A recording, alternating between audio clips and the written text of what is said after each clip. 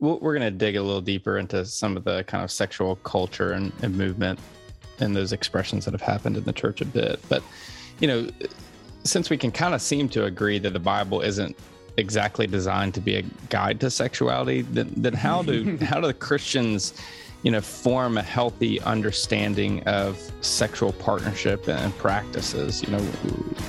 I guess, where do we go to as a people of the word who want to trust and have faith in the word, but recognize not a limitation, but the intention behind such things? So where do we therefore turn to trusted sources, for a better understanding of sexual partnership and practices?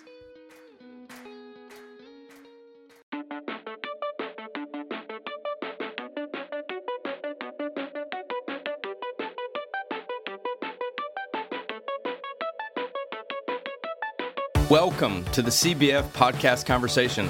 We know that conversations matter, so each week we are grinding through the critical research to bring you the best stories and resources of people doing groundbreaking and innovative work in renewing God's world. I'm Andy Hale, your CBF Podcast host, and this year we're celebrating our 7th year of the podcast, bringing you even better interviews worth your time, attention, and collaboration.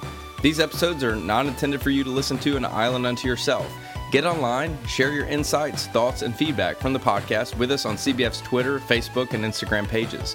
We also want you to join the CBF podcast community through our CBF podcast listener support page at cbf.net/podcast support.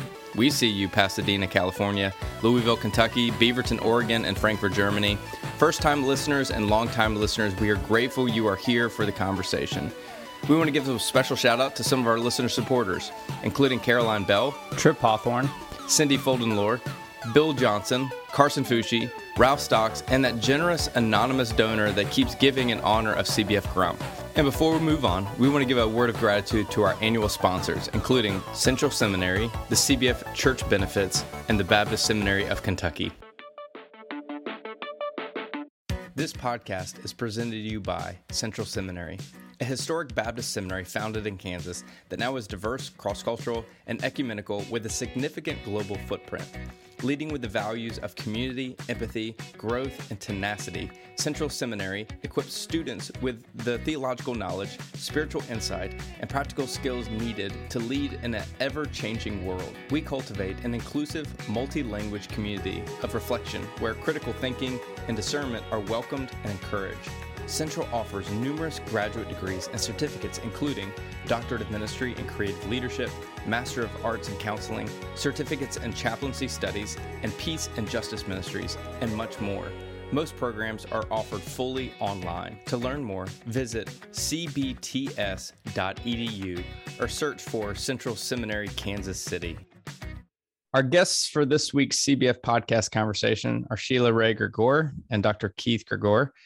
She is a sought-after speaker and writer about sex, authoring numerous books, including The Great Sex Rescue. She's also the host of a Bare Marriage podcast. Keith is a pediatrician by trade and co-author with Sheila on a new book. Sheila and Keith, thank you for joining the conversation. Thanks. It's great to be here. Thanks for inviting us. So right off the bat, our audience knows that we're going to be having a conversation about geopolitical economics and the threat of international markets on domestic self-interest. We'll get to the books and your work here momentarily, but what would you want your listeners to know about you beyond your writing and your podcast work together? Oh, like as a couple? Well, Keith is like a total avid bird watcher. Yeah. And so we like getting in the RV and going all over North America looking at birds, but we haven't been able to do that because we can't cross the border right now. 2 years. Maybe it'll let up soon. Well, I guess for our listeners, just, y'all now join the select group of northern neighbors that we've had on the podcast, but we love our Canadians that join us. So, and hey, if borders are open, y'all feel free to come down anytime you want, because I would love to get up to y'all. Louisiana, that's for sure. Yeah. Like we're out and about in the South, so you can all hear us say out and about. There you go.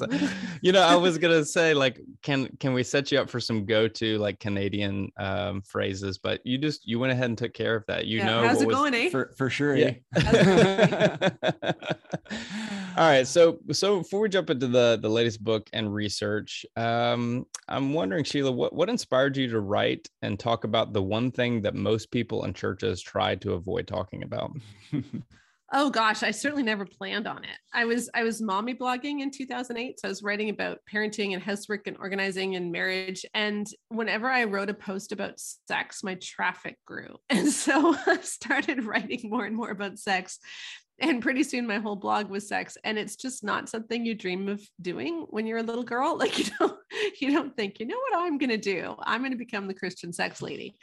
But somehow I did. And in 2012, the original version of the Good Girl's Guide to Great Sex was out. And ever since then, I've just been writing on sex and creating courses and lots of fun stuff. Mm-hmm. And Sheila and I speak about marriage and sex all the time. And the way that happened was one day she came to me while I was doing my mild-mannered job as a pediatrician and said, "Hey, sweetheart, how would you like to get up in front of hundreds of or thousands of people and talk about the most intimate details of our marriage?" And of course, what guy wouldn't jump at that? So, here we are years later. So yeah, writing books together about it. Well, since the conception of writing about sex until now, and no, that was not an intended pun, but I realize now. So what do you think has been the biggest change for you? What have you changed your mind on that yourself from all those years ago would be shocked to learn? Oh, I really don't talk about gender essentialism the way I used to. And I used to be very much, God made men like this sexually, God made women like this, and there's a purpose for why we're different. But as we've been doing more and more research, and that's really what our new books are, is they're based on huge studies. It's just so much more nuanced than that. And when we talk about things in very gendered terms, we actually do a big disservice to couples, I think. Within the church, why do you think talking about sex and sexuality is so taboo or off limits? I don't know if it's as taboo as everyone thinks it is. One of the problems, of course, is that you just can't talk about it from the pulpit because it's not appropriate. I mean, I wouldn't want a pastor talking about something really explicitly from the pulpit because there could be kids in the audience, right? There could be divorced people, widow people who really don't want to listen to that. I mean, there's there's not a good space for it. And so therefore we don't talk about it very much. And therefore it seems like it's taboo. And I'm not sure that it is in the same way because I just find that the more I talked about it, like I said, my traffic grew. I've done so many speaking engagements on it.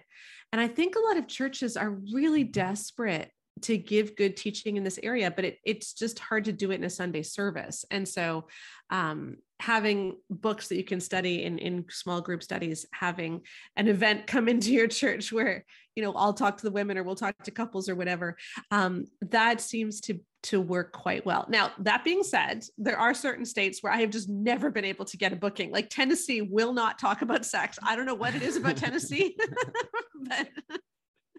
but I can't get a booking in Tennessee. But other than that, it's been pretty great. I'll hold my comments on Tennessee, knowing that we've got some good listeners from that state. It's funny you talk about preaching from the pulpit. So I pastor a local congregation in addition to working alongside CBF. And I did a series one time. It was a Summer of Love series, and I focused all on relationships over the summertime. And I was like, I knew we were going to have to talk about this, like in some sort of way. And knowing we had a diverse audience, singles, anywhere from children all the way up to senior adults, is like, how do you address this? So, I just kind of approached it talking about, the Bible talks about that every action we take is an act of worship to God. And so how do you want to worship God through your sex life, with your spouse? And I'll never forget the conversations I had in the weeks after that, in which I had some of our couples come up to us and said, we were really worshiping well this week. And I was like, what are you talking about? And I got a wink and it was like, oh, okay. Gotcha. Thanks. I appreciate that. As a person of faith, you certainly turn to the Bible for truth and guidance and insight into life. And while the Bible talks a great deal about sex, we have to recognize that it was written through a highly patriarchal lens where women were often viewed as second and silent and objects. There's more written in there about things to avoid sexually, but not so much, a guide to healthy sex, sex life and sexuality. And yet that doesn't prevent people from using the Bible to be the end all be all topic on sexuality. What are your thoughts on what the scriptures have to offer us on sex? And what do you think the intentions are behind some of those key texts? I think one of the big things is that often people bring interpretations to the Bible that they don't realize are actually interpretations. So they'll read something in the Bible and they'll have a lens that they're looking at it through, but they don't realize there's a lens. And the classic one is the 1 Corinthians 7 passage, which is about mutuality in the sexual relationship. But what we see preached in the church too often is that it's used as a club to bludgeon women into having more sex with their husbands. So do not deprive, and women are taught that. But people don't see that as an interpretation of those verses. And those verses are supposed to be talking about, in fact, mutuality. And I think it all comes down to our definition of sex. And Sheila, you're the one that says this. Yeah, so well. Like if I were to, if someone were to say, "Did you have sex last night?" which is a super nosy and inappropriate question, but if someone asks that, what we think they're asking is something along the lines of, "Did you have intercourse last night?" Like intercourse and sex, those are the same thing in the way that we think about it. The problem with that is that it prioritizes his experience and erases hers, because she could be lying there making a grocery list in her head. She could be lying there in emotional turmoil, or she could even be feeling coerced, and it would still count as having sex. And what I'm trying to get people to do is see that is not an appropriate or God-honoring definition. Because when you look at scripture, we get a couple of pictures, and I'll give you just 3 in scripture of what sex is supposed to be. In Genesis 4, verse 1, we read this strange verse: Adam knew his wife Eve, and they conceived a son. And it's easy to read that and think that God is just embarrassed of using the real word or using a euphemism. But the word for to know, the root of that in Hebrew, is the same root when David says, "Search me and know me, O God." So I think it's telling us that sex is supposed to be this intimate knowing of each other. And then in Song of Songs, they're both having a super good time. So sex is pleasurable, and she says more words than he does, so she's having a super good time. So we have intimate, pleasurable for both. And then, as Keith just said, it's something which is mutual. And that means that both people need to matter. Sex is not about one person using another. It's about 2 people experiencing something intimate and wonderful together. Mm-hmm. And that thing that they experience is more than just a physical act. You were talking earlier about how, everything is an act of worship. And so our sex life should be, an act of worship. And we don't tend to think of sex in spiritual terms like that. But what we try to do in the Good Guys Guide and in Sheila's other writings as well too, is talk about sex as both physical, emotional, and spiritual in nature. And I think what we do in the church often is we sort of divide those things up, and we sort of think that guys get the physical side and women get the emotional side of sex. And that's where we get into trouble with gender essentialism, because what we're basically teaching people is that for men to think of sex as anything other than physical is somehow odd. And for women to actually enjoy the physical part of sex is somehow odd, because we're not supposed to do that. What we're trying to do with our writings is have a much more holistic approach that we can learn from each other, that we do truly complete each other. And we both reflect the image of God, and the fact that we both show sides of things, that when we see the whole picture, we're both richer for it. Sex is emotional, physical, and spiritual for both the husband and the wife. So, we're going to dig a little deeper into some of the kind of sexual culture and movement and those expressions that have happened in the church a bit. But, since we can kind of seem to agree that the Bible isn't exactly designed to be a guide to sexuality, then how do the Christians, form a healthy understanding of sexual partnership and practices? I guess, where do we go to as a people of the word who want to trust and have faith in the word, but recognize not a limitation, but the intention behind such things? So where do we therefore turn to trusted sources, for a better understanding of sexual partnership and practices? Yeah, I think this is where I hope that denominations like CBF and other churches, which are very cognizant of how much women's needs have been devalued in the church as a whole, will recognize that a lot of the resources that we often recommend are not safe and they're not healthy. Because when we want to learn more about sex, the typical thing that we do is we go to a Christian bookstore or we go to Amazon or wherever it is, and we look up for Christian books on sex. And there's quite a few of them. But what we may not understand is that a lot of those books actually look at sex from a very dangerous viewpoint. And like I said, I've been writing about sex since 2010, roughly. My first big book, 2012. I've been creating courses on it, but it wasn't until January of 2019 that I actually understood that we have a big problem in the Christian church, because up until that point, I hadn't read other Christian books. I didn't want to plagiarize. And so I kind of assumed, well, they love Jesus, I love Jesus, so we must all be saying the same thing. And then I had this migraine. It was January Friday afternoon. I didn't want to work. And I was on Twitter and people were arguing about whether they needed respect or love. And they were referring to Emerson Eggerich's book, Love and Respect, where he claims that men need respect, but women need love. And I thought to myself, I have that book upstairs, but I've never read it. So I went and got it. And I opened to the sex chapter and I read, to my horror, if your husband is typical, he has a need that you don't have. So he framed sex as a husband's need, but not anything to do with the woman. And he talked about how the husband's need is for physical release. So it's all ejaculation. It's not anything intimate. He never talks about intimacy. He explains that women need to give their husbands sex or their husbands will have affairs, and that women need to understand that husbands struggle with lust as a way to honor their husbands for this struggle, which all men have. And there isn't anything in that chapter, not a single word about how women can feel pleasure too, or that women should feel pleasure. Sex is just framed as a man's need. And I thought, oh my gosh, if this is what we're teaching, no wonder people are messed up.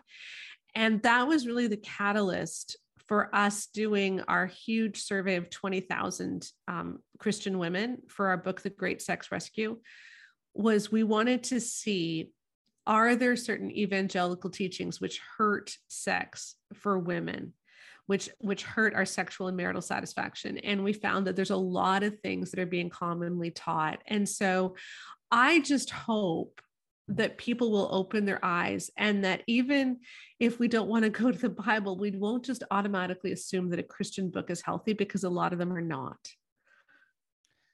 I guess at this point, we should probably give our readers and listeners a kind of a warning, the nature of this conversation today. I'm sure somebody just spit their coffee all over the place when they heard you say the word ejaculation. So your latest book, The Good Guy's Guide to Great Sex, say that 5 times fast and it'll be really difficult to say, but you wrote vulnerability, intimacy, orgasm. They're all designed to go together. That's what great sex is supposed to be, something that is at once physical, emotional, and spiritual. What's the vision behind this book? It's the opposite of saying that your man has a need you don't have, and it's for physical release. I mean, sex is something that's supposed to be marvelous expression of two people in the marital relationship that God uses the word "no" to describe. It's an incredible, amazing experience, and to frame it as the Christian Church has tended to do as a purely physical thing, we think is really an injustice. So we're trying to give a much more holistic approach to things. Yeah, we're trying to get away from this idea of male entitlement to sex and instead see it as something mutual. And the other issue, you were asking, where do people go for help? One of the big problems with a lot of specifically evangelical sex and marriage resources is that they're based on a pastor's opinion. If you take a look at our marriage and sex bestsellers, the majority of them are written by people with MDivs. That's the only credential they have. And I know you're a pastor, okay? And I'm not trying to, and pastors are wonderful. We need pastors. But just because you're a pastor does not mean that someone has the necessary training to know everything there is to teach about sex.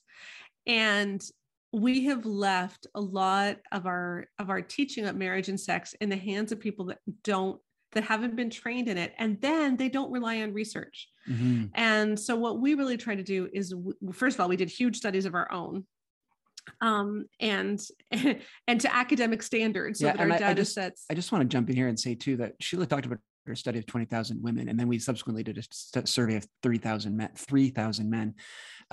But like, this is not a survey that said, what do you think this hurt you? Do you think this decreased your marital satisfaction? What she actually did in this survey was she surveyed women about their marital satisfaction, and she surveyed them about their sexual satisfaction using well-tested and tried questions that show those things reliably. And then she asked about a number of core beliefs. And then after they'd answered those questions, she was able to categorize the responses and find the ones who believed certain things or didn't believe certain things, and compare how they answered the questions of marital and sexual satisfaction. So we're not asking people's opinions about whether things hurt them.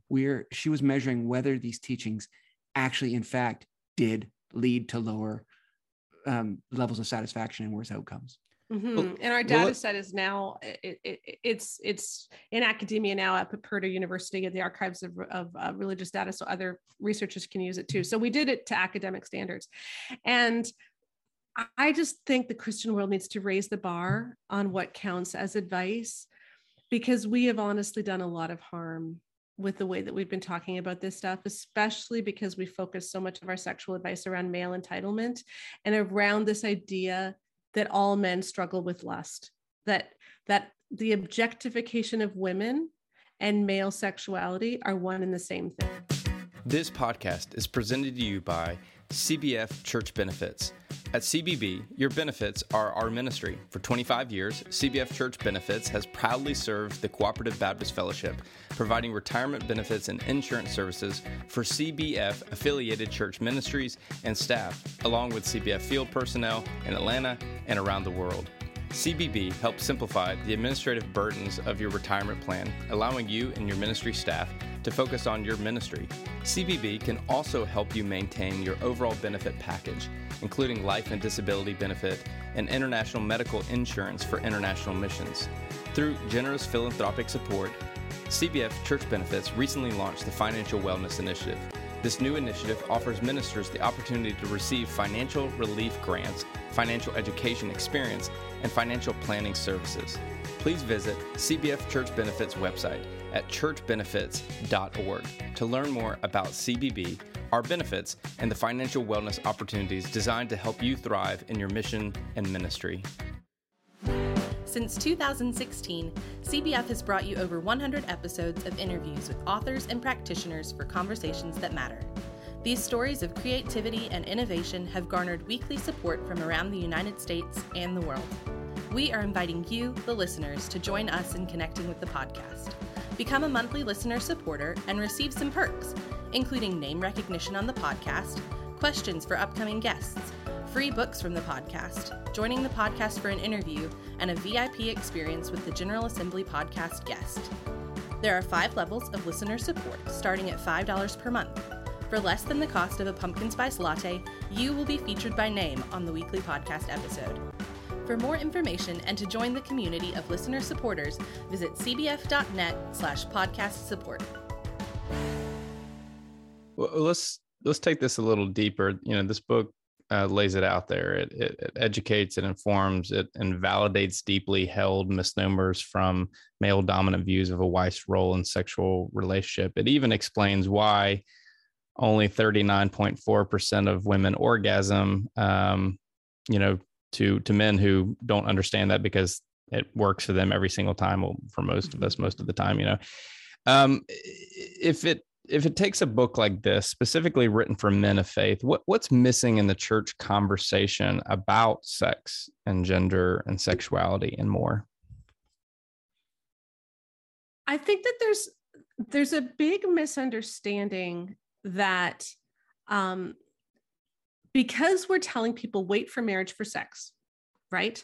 So we don't want to tell them too much about sex, except that you're supposed to wait for marriage. And then if you do wait for marriage, it's going to be incredible. So we kind of have this sexual prosperity gospel, right? Like if you do all of the right things, God will bless you immensely. And what we aren't told is exactly how that's supposed to happen. And the truth is that sex is not automatically great for a lot of people. There is a big learning curve.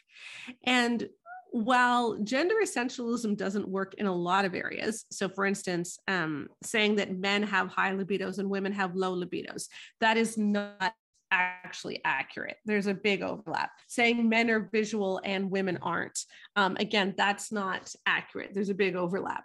But there are certain things that are biological and even just our sexual response cycles, and we don't teach this. And so we do need to understand that. And I think there's just a lot of ignorance about how our bodies work. And when you combine that ignorance with a very male-focused view of sex, then we can end up with a situation where women just never learn how to feel good and men never realize that's a problem. Yeah, and men don't realize that that's part of their role as a husband, because this is something that, comes naturally to him, and it should come naturally to her, because that's not just what the church teaches us, that's what Hollywood teaches us, that's what everyone teaches us. It's easy, it's fast, it's no problem. And so then, therefore, when he actually has to slow down and be patient because things take a little longer for her, he doesn't know how to handle that. And we hope to give guys a much better guide to how to be a good lover to their wives once they're married. You conducted a fascinating survey for your book, The Great Sex Rescue, and you specifically were looking at the belief that a wife has an obligation to give her husband sex when he wanted. The survey found that 39% of women believed this when they were married and 21% believe it now. But you've also linked this belief to higher rates of sexual pain, lower orgasm rates, and lower marital and sexual satisfaction. I wonder if you'll take us a little deeper there.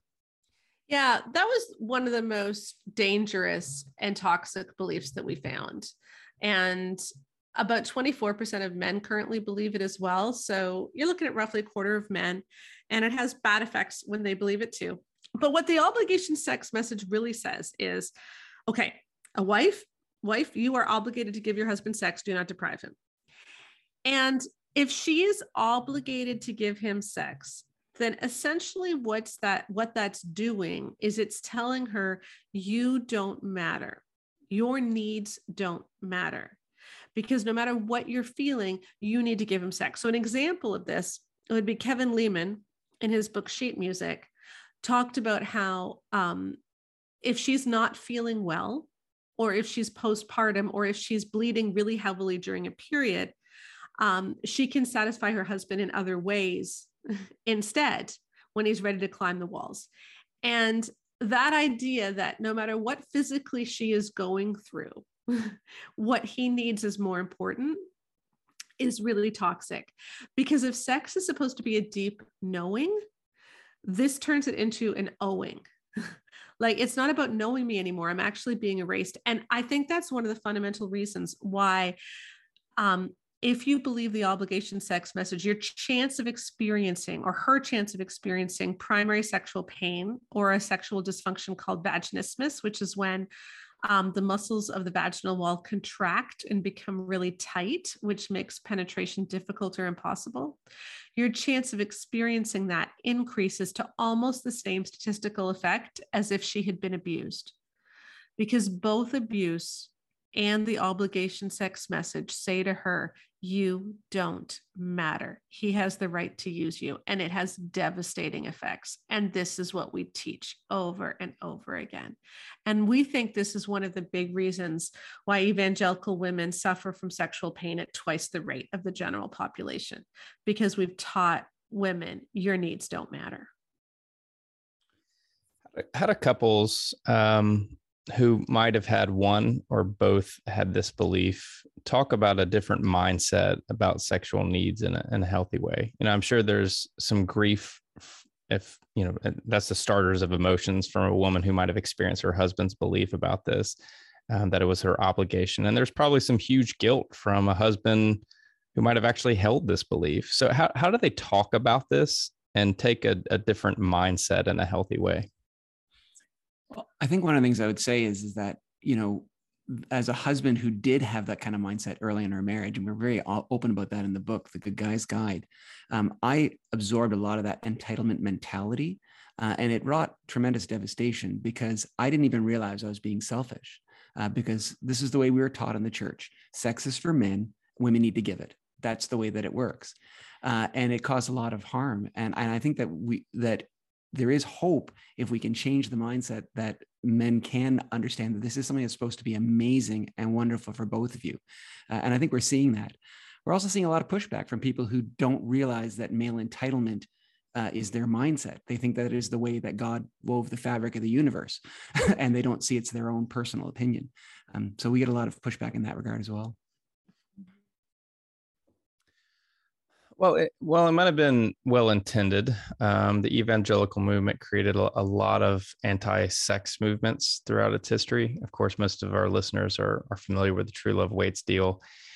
In what ways do you think these attempts to curb sexual appetites of young Christians was, positive? What kind of positive effect did it have before we start to get to the detrimental effects? We actually measured that in a survey that's not out yet, in a book. We're writing a mother-daughter book, and we surveyed about 8,000 women to talk about how the messages they heard as teens hurt them. And if I can give it in a nutshell, presenting positive messages doesn't actually hurt. It's correlated with high religiosity, and that tends to result in better outcomes anyway. So for instance, telling young people, God wants you to wait for marriage for sex, because then sex is such a richer experience, and, it's God's best for you. That does not hurt anyone. But telling young people, if you have sex before marriage, you will ruin the rest of your life, and you will ruin what God wanted for you. That has devastating effects. So it's the difference between a fear-based or a threat-based approach to sex, and more of an inspiration, truth-based approach to sex. And whenever we get into fear-based messages or threats, we end up doing a lot of harm. And I think that's true in almost any aspect of religion. When we're giving a fear-based message, you need to do this or else, then it creates tension, it creates fear, it creates anxiety. And instead of creating something which is this intimate, lovely experience, you create a lot of coercion and you create a lot of guilt. And that's what we've seen over and over again. One of the messages that we did measure in the Great Sex Rescue was this idea: boys will push your sexual boundaries. That's heavily taught in our youth groups. Girls, you need to be careful because boys will push your boundaries. And so you need to be the gatekeeper. You need to make sure things don't go too far. As an example, in Shaunti Feldhahn's book, and she's written a lot of books for women and to understand sex, and she wrote one for teenage girls called For Young Women Only. And she did a survey of boys, and she found this. I don't agree with this stat. I think her question was leading and her answers were improperly coded.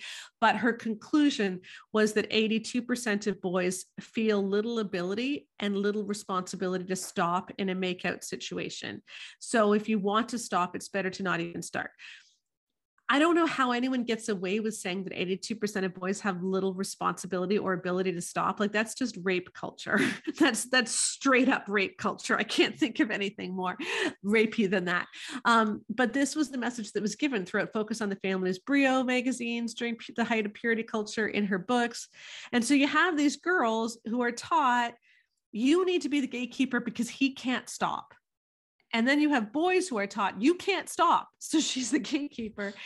And what happens is, if you're in a makeout situation, what's going on in the girl's head is, should I stop him now? Is he getting too excited? Where are his hands going? And so she's not focused on herself, she's focused on him.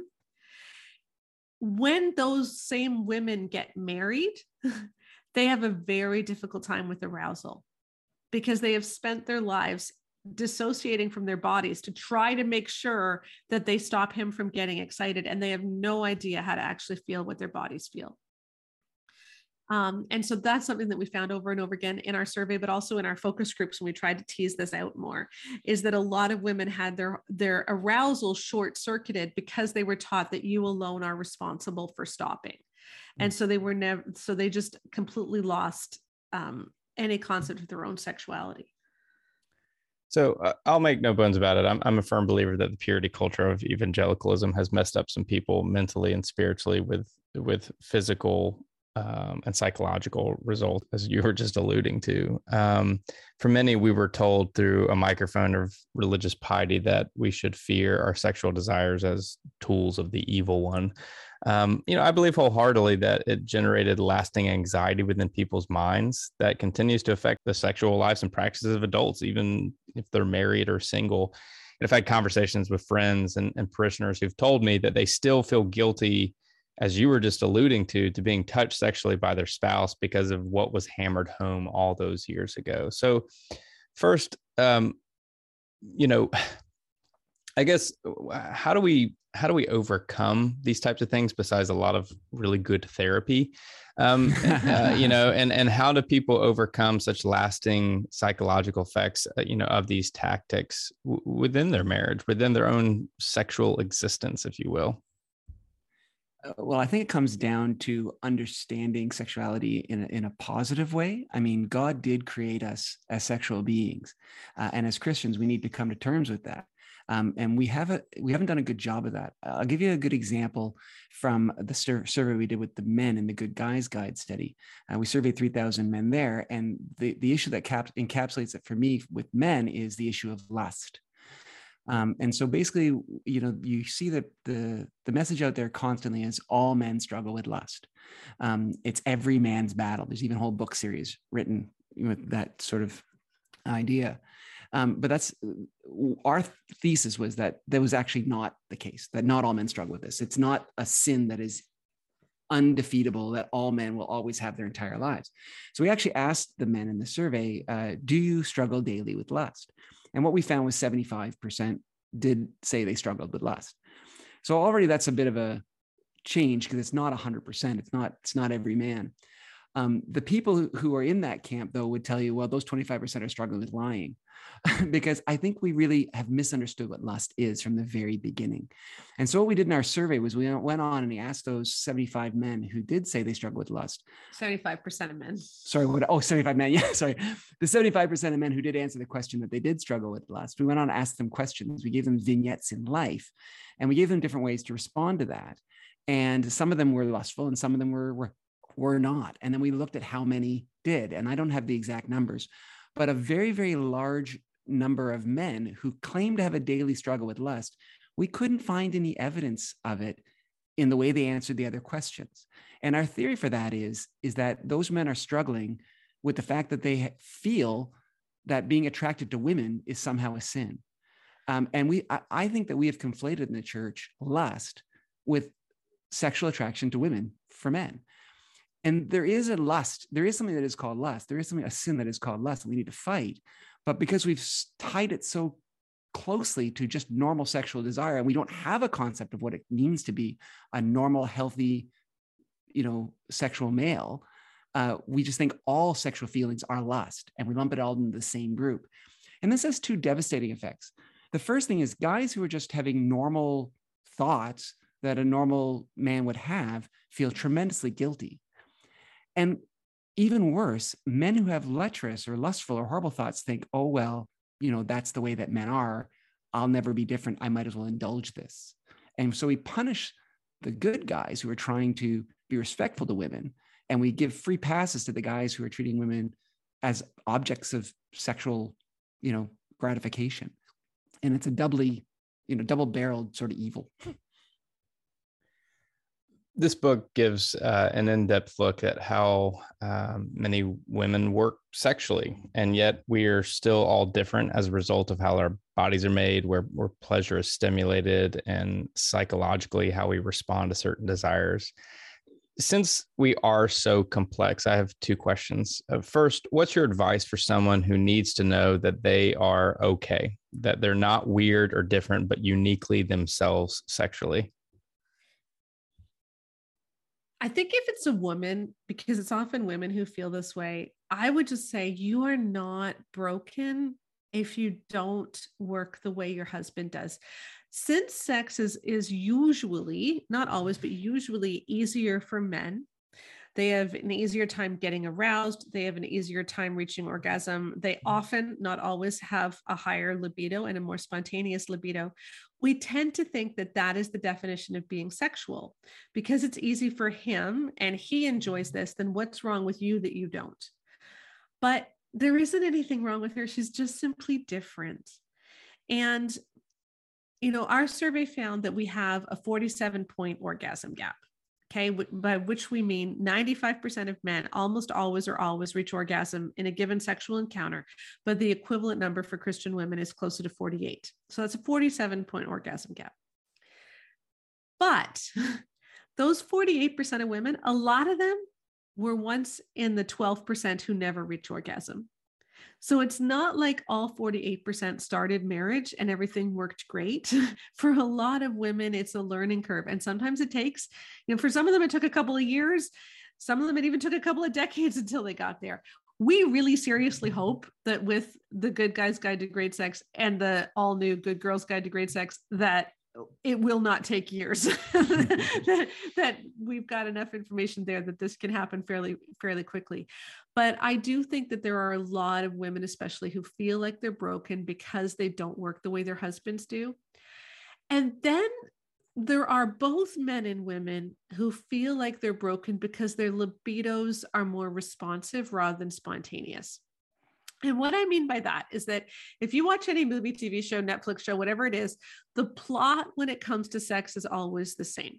Okay. So the couple is together and they're panting. And then they start to kiss and then their clothes come off and they end up in bed. And so that's what we think the order is. You pant and then you kiss and then you take off your clothes and you end up in bed. So pant, kiss, close, bed. That's the way it goes. And so there you are at home and you're waiting to pant. And nothing's happening. And so you think to yourself, well, I guess I just don't want sex. But for a lot of people, it isn't pant, kiss, close, bed. Like for a lot of people, it might even be bed, kiss, close, pant. You know, like you don't start panting until after you've started the kissing for a while. And that doesn't mean you're less sexual. It just means that your sexuality is more responsive rather than spontaneous, and you can still feel just as good. And more men are spontaneous than women, and more women are responsive, but it doesn't mean that there aren't responsive men or that there aren't spontaneous women. And so you're not broken if you don't match the gender stereotype, and you're not broken if you don't spontaneously pant. If it takes you a little bit of warming up, it doesn't mean you're not sexual. The second question is, what's your advice for someone who wants to better understand their partner's unique sexual core? I think one of the big things is just talking about it. And I know that's a struggle for a lot of couples because this isn't something we normally talk about. But saying something like, you know, I know that God made this to be awesome for us. And I feel like we're missing out on something. And I would really love to work on this with you and to make this into a journey of discovery, because I want to rock your world. I want to have my world rocked. I want to experience great passion, but it might be a learning curve and I'm willing to do that work. And can you help me?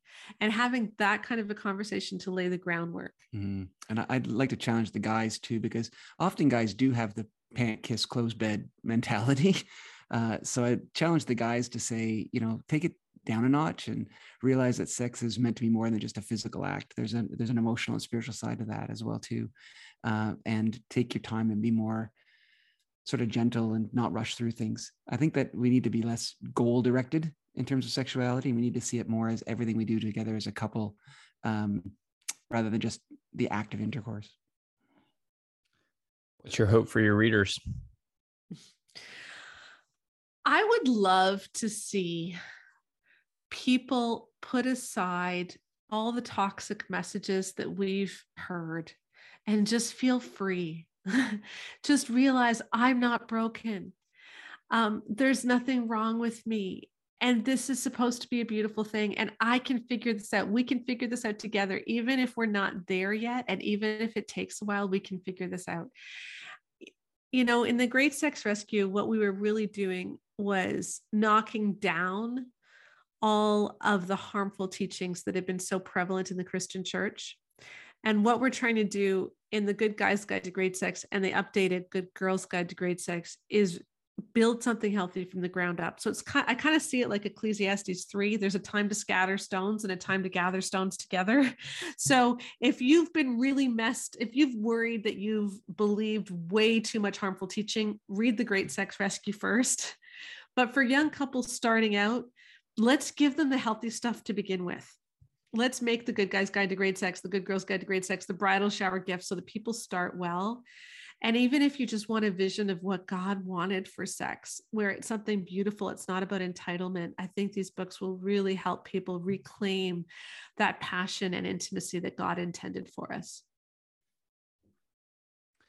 Our guests are Sheila Ray Gregor and Keith Gregor. The book is The Good Guys Guide to Great Sex. If you want to learn more about Sheila's work, check out her website, SheilaRayGregor.com. Sheila and Keith, thank you for making the time to have this conversation. And thank you for creating healthy conversations around the thing that most people in churches don't want to talk about. Well, thank you. It's been wonderful to be here. Yeah, it's great to be here. Thanks. Before we wrap up our episode, we need to tell you about one more of our annual sponsors, Baptist Seminary of Kentucky. BSK is excited to once again be sponsoring CBF's upcoming General Assembly in Dallas, Texas. Stop by our booth in the exhibit hall. Join us as we honor our 2022 Addie David Award recipient at Baptist Women in Ministries gathering, or attend the workshop being led by Reverend Erica Whitaker, BSK's Associate Director for Institute for Black Studies. We'd love to connect with you at this special event.